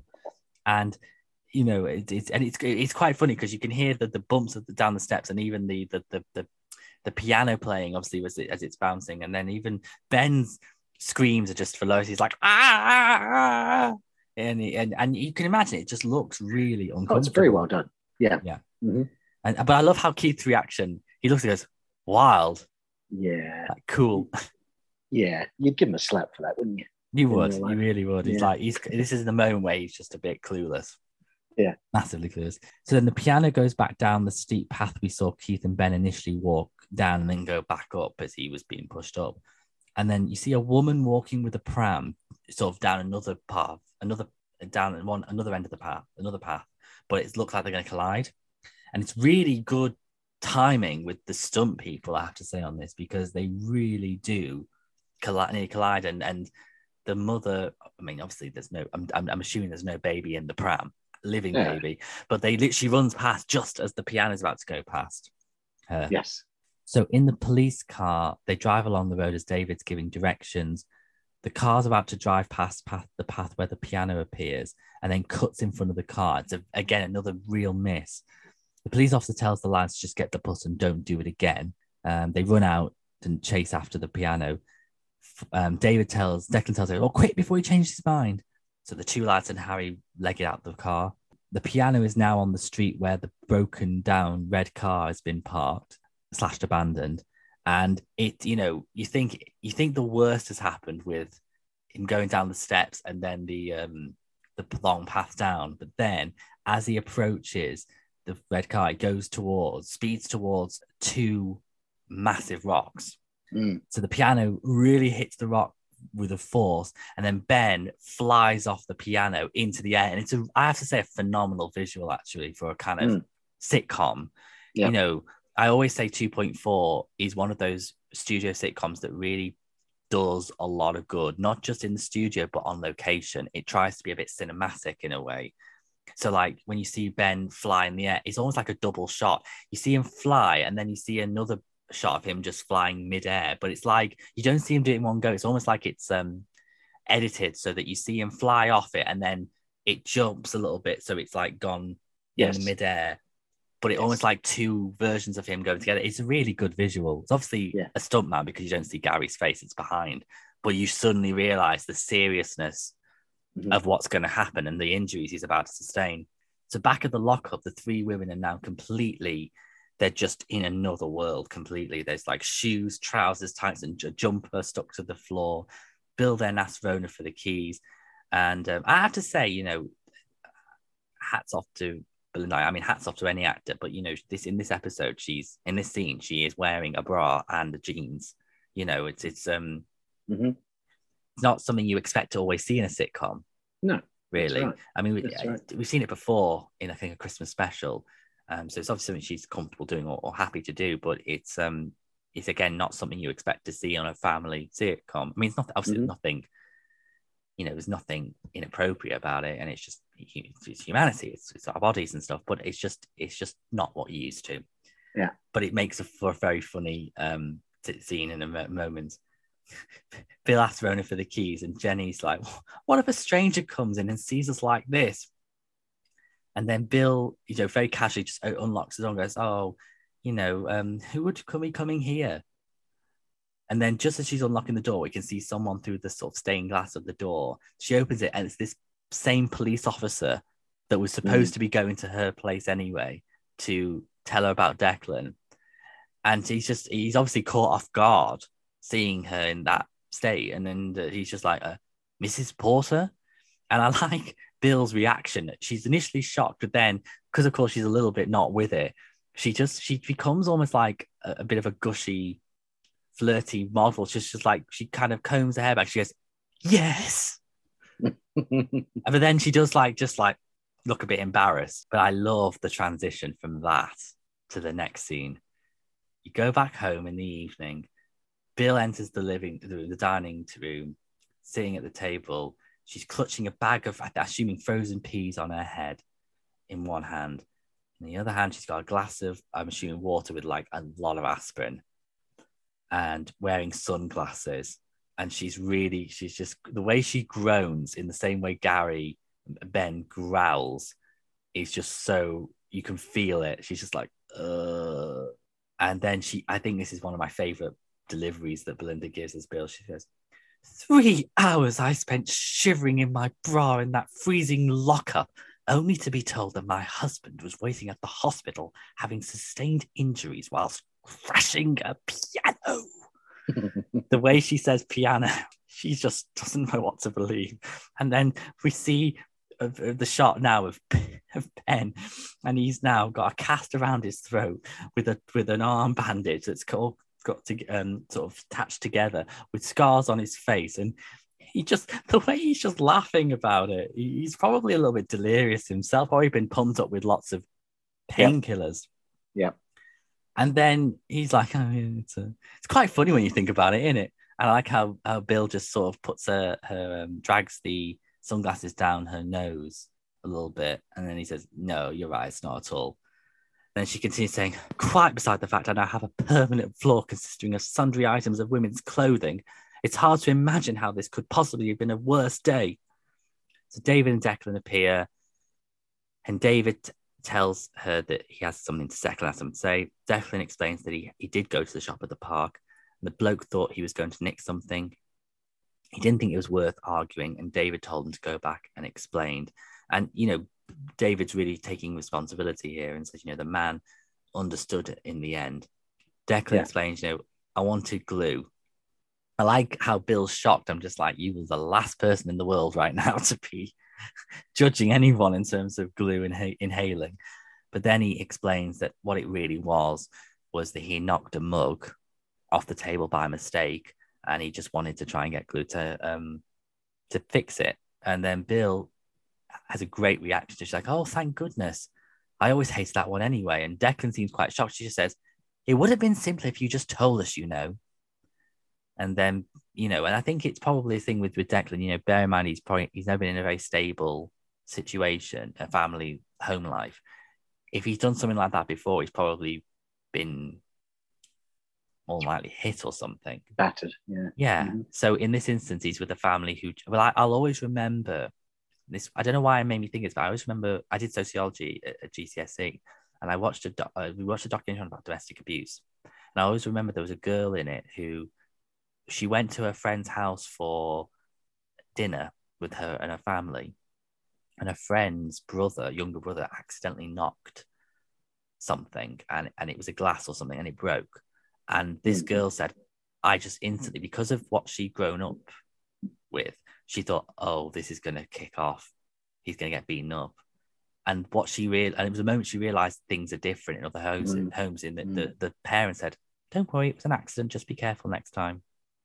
And I don't know why. I just sort of had that kind of thought with this, because actually that Bill and Ben are pretty civilized people who know things happen, and they can't judge in terms of they're the last people in the world to judge about making stupid mistakes. Yeah. They're the most accident-prone people in the world. So when Ben says, just try and be careful next time. And again, this is quite funny. He says, and then no one gets hurt. And Declan says, like you. And he's like, and then Bill says, David, you were in charge of him. And he says, you did the right thing. And then gives him a hug. It's not too soppy, but it's nice. Keith then appears and asks Ben if he's all right. Ben says, yeah, I guess so. Well, you must be pretty tired out. And Keith says, oh, no, I like a lot of exercise. I do it every day. And then Ben asks if Jenny's all right. And Keith says, no, she's got a headache. And I like how Ben says, has she now? Thinking that it's all going to be fine. And then Keith says, yeah, never mind. Then he leans down next to Ben and says, I like a challenge. And then walks away. I like how Ben turns, but does it so hard that he hurts himself because he's obviously pulled himself too much. And even Bill, who likes Keith, with both hands on the bag of peas on her head, she just even looks a little bit like shocked by what he said. And that ends the episode. Nice little ending there. Yeah, nice line to end on. I think, again, when I watch the show now, we watch these episodes in a very different way because of the podcast. Obviously, I'm trying to break everything apart. And then Series 8, I think I said this last week, I have only ever seen the first episode, Fame, and the Millennium Experience, the last episode, most of all. The middle episodes of Series 8, I've not really seen as much as the others. But I have to say with this one, the two things that kind of stick out for me is this really does feel like almost a swan song for David and Jenny, if this was to win the final series knowingly. Because in a way, although they're in the next few episodes and have prominent roles, this is one where you really show that they've grown up. That David's taking responsibility for Declan. Jenny is grown up. She's now a young woman. She's in a new relationship. She's falling in love in a proper way, not quite as she was before, which was more teenage love, even though her and Keith are quite like teenagers in love. But the script and the structure of it is just so clever. It's not a farce, but it's structured so brilliantly that everything kind of works well together. And just like take the police officer, for example. He's called to a scene where Declan has been accused of stealing something or potentially stealing something. He then is going towards Bill's workplace, then gets pulled away because of the piano incident, who's Ben. He then ends up going to the warehouse to tell Bill about Ben's injuries. All the while, he's I would love to have, best thing about comedy is when you don't see things, but I think it would have been hilarious, him just turning around to find Rona and Jenny on the floor and with these clothes all over it. He won't realize that they're all the same people, because obviously Bill doesn't know about Declan until the end. So none of it makes sense. He's more worried about Ben and telling Bill about Ben. But it's just so, the whole thing that this one police officer has been subjected to the Porter's madcap life in one day. And with the glue, in terms of, now I know it's glue, from the scene in the lockup, and then with Declan. I mean, the whole thing is really cleverly written and shows that Andrew was still producing the fresh stuff. How many series can get to series 8 and produce something that's still clever? Yes, it's not just recycling. Yeah. No, it doesn't. The one thing you can definitely never say about 2.4 Children ever is it ever rested on its laurels and just kept doing the same thing ever. It never repeats itself. And even if some people have said that they don't feel it was as fresh by the end, you can't say it wasn't original by the end in the final series. It still produced stuff that you hadn't seen before. Sure. Yeah. What are your final thoughts on it? Because you had a few things you wanted to mention earlier. Oh no, I think we've kind of covered those. But no, it was a very enjoyable, very well written, very lean episode. As I said, there wasn't any padding, and everything. One thing fed into another thing, and the whole glue sort of subplot. Yeah, wrong-footed everybody as well, because you expected that Declan's shoplifting glue. But it ends up that his foster mother is the one that gets high. Yes. It's very, very, very enjoyable, very well written episode, very well performed by all. Bill has said before about worrying about the kids sniffing something, and she ends. Well, Jenny is with her, but she ends up, taking drugs with her daughter and her best friend. Yeah, not intentionally, but it's funny. Yeah. So Tyler, what would you give this episode out of 5 stars? I'd give it a good 4. And that's only because I really enjoyed it, but I haven't seen all the episodes, obviously, and I haven't watched them for quite a while. So I'm sure there are stronger episodes out there. So, but yeah, I'd give it 4. I'm the same. I think for last series, and I said, and watching it all almost with a fresh perspective, I think it holds up and it still was original. Yes. So before we conclude the chat, of course, I mentioned that you are host of the Goon Pod. So if you want to take this moment to talk about that or plug anything that you do, I would love to. I would love our listeners to learn a bit more. Yeah, I mean, it started out as a podcast just talking about. Originally, it was just to talk about the Goon Show, which is a very old but still relevant, sort of the granddaddy of alternative comedy, or it was a direct influence on Monty Python, and it made stars of Peter Sellers, Spike Milligan, Harry Seacombe, Michael Benting, and what it's evolved into. We've got like 60 plus episodes now. It's evolved into talking about anything that has a sort of a goon connection. So that can be a Peter Sellers film. So recently we talked about the Inspector Clouseau, Pink Panther film series, for example. Episode that's dropping tomorrow is about another Peter Sellers film from the 60s. We talk about Spike Milligan, TV, films, books, anything that's, and I have guests, like I've had recently the comedian Al Murray. He's come on and talked about Spike and his love of that, of Spike and the Goon Show, and how that inspired him. I've had people like David Quantick, Mark Thomas, Jane Milligan, Spike's daughter.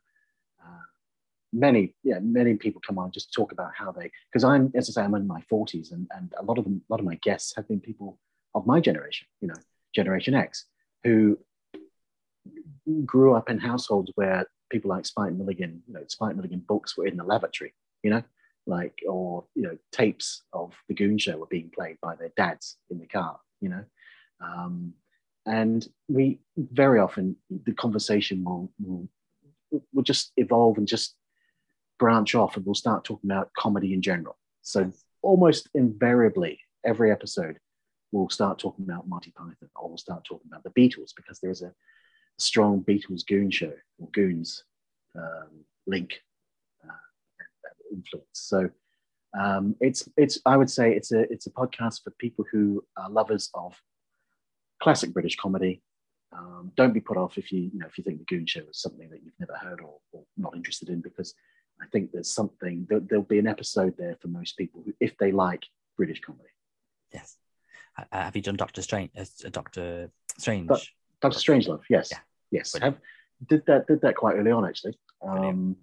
And Yeah, so it's kind of, it's almost like, it's not, but it's almost like a limitless kind of limitless sort of subjects that we could tackle, because there's so many Peter Sellers films. There's so many films which featured Milligan, and so many Milligan TV series, and so many Goon Show episodes as well. And just and we can just, it with like it, coming up in the next couple of months, we're going to have an episode about George Martin, obviously the Beatles' legendary producer, but he produced a couple of sort of seminal Peter Sellers comedy LPs in the 50s. So we're going to have an episode talking about George Martin working with Sellers and with Milligan. So yeah, as I say, it's not just about the Goon Show. It's about that period and comedy into the 60s, 70s, even into the 80s. So yeah, and it's available. It's on most places you would get your podcast from. And where could people, and what's your social media handles for people to find you on there? Oh, it's what is it now? It's on Twitter. It's at Goon Show Pod. And it's really, Twitter's the main place that I sort of communicate with people and promote the show, to be honest. Well, I think for me, I love a podcast that is wide ranging, and I think for a podcast, if you're whatever subject you're doing, if you have to do everything, find every episodes that just explore every element, and I think you're doing that really well. And it's just plenty to go by. So really well done, and and I know a lot of people think very highly of it. So congratulations on it. Thank you very much, and more power to you, because you're going to be running out of episodes soon, aren't you? Yes, I will be. Yes, and then but then there will be. Well, there's some announcement coming soon, but you'll find out soon. But Tyler, thank you so much again for your time, and I wish you all the best with the Goon Show podcast. Oh, I've had a lovely time. Thank you so much for having me. Thank you. It's been really enjoyable, and thank you to everyone listening. There is only 3 episodes of the 2.4 Children left. So next week, we're joined by another new guest. His name is Ren, and he watched the show in the 90s as well, and he will be joining me to discuss After the Fox. Until then, have a great one. Oh, do you know what? Yeah. Isn't that crazy? Sorry to completely break in there. Never had this before. Go for it. You said, I said just before, there's a film, there's an episode of Goon Pod dropping tomorrow, which is another Peter Sellers film from the 60s. Do you know what that? It's After the Fox. How spooky is that? Isn't that freaky? Okay. Well, social media tomorrow, a few weeks ago when you guys hear this, will be promoting that Goon Show episode. Well, that was unintentional, but that's quite creepy. It was meant to be. I think this conversation was meant to be. I think a lot of every guest I've had, and for the episodes I've had, it's all meant to be, and about when it's meant to be. Perfect. Yes. Amazing. Well, thank you very much. And so next week will be After the Fox, the 2.4 episode, but available now is the Goon Pod and their episode of After the Fox, along with all the others. Thank you to everyone listening. And the moral of this week's episode is don't sniff glue.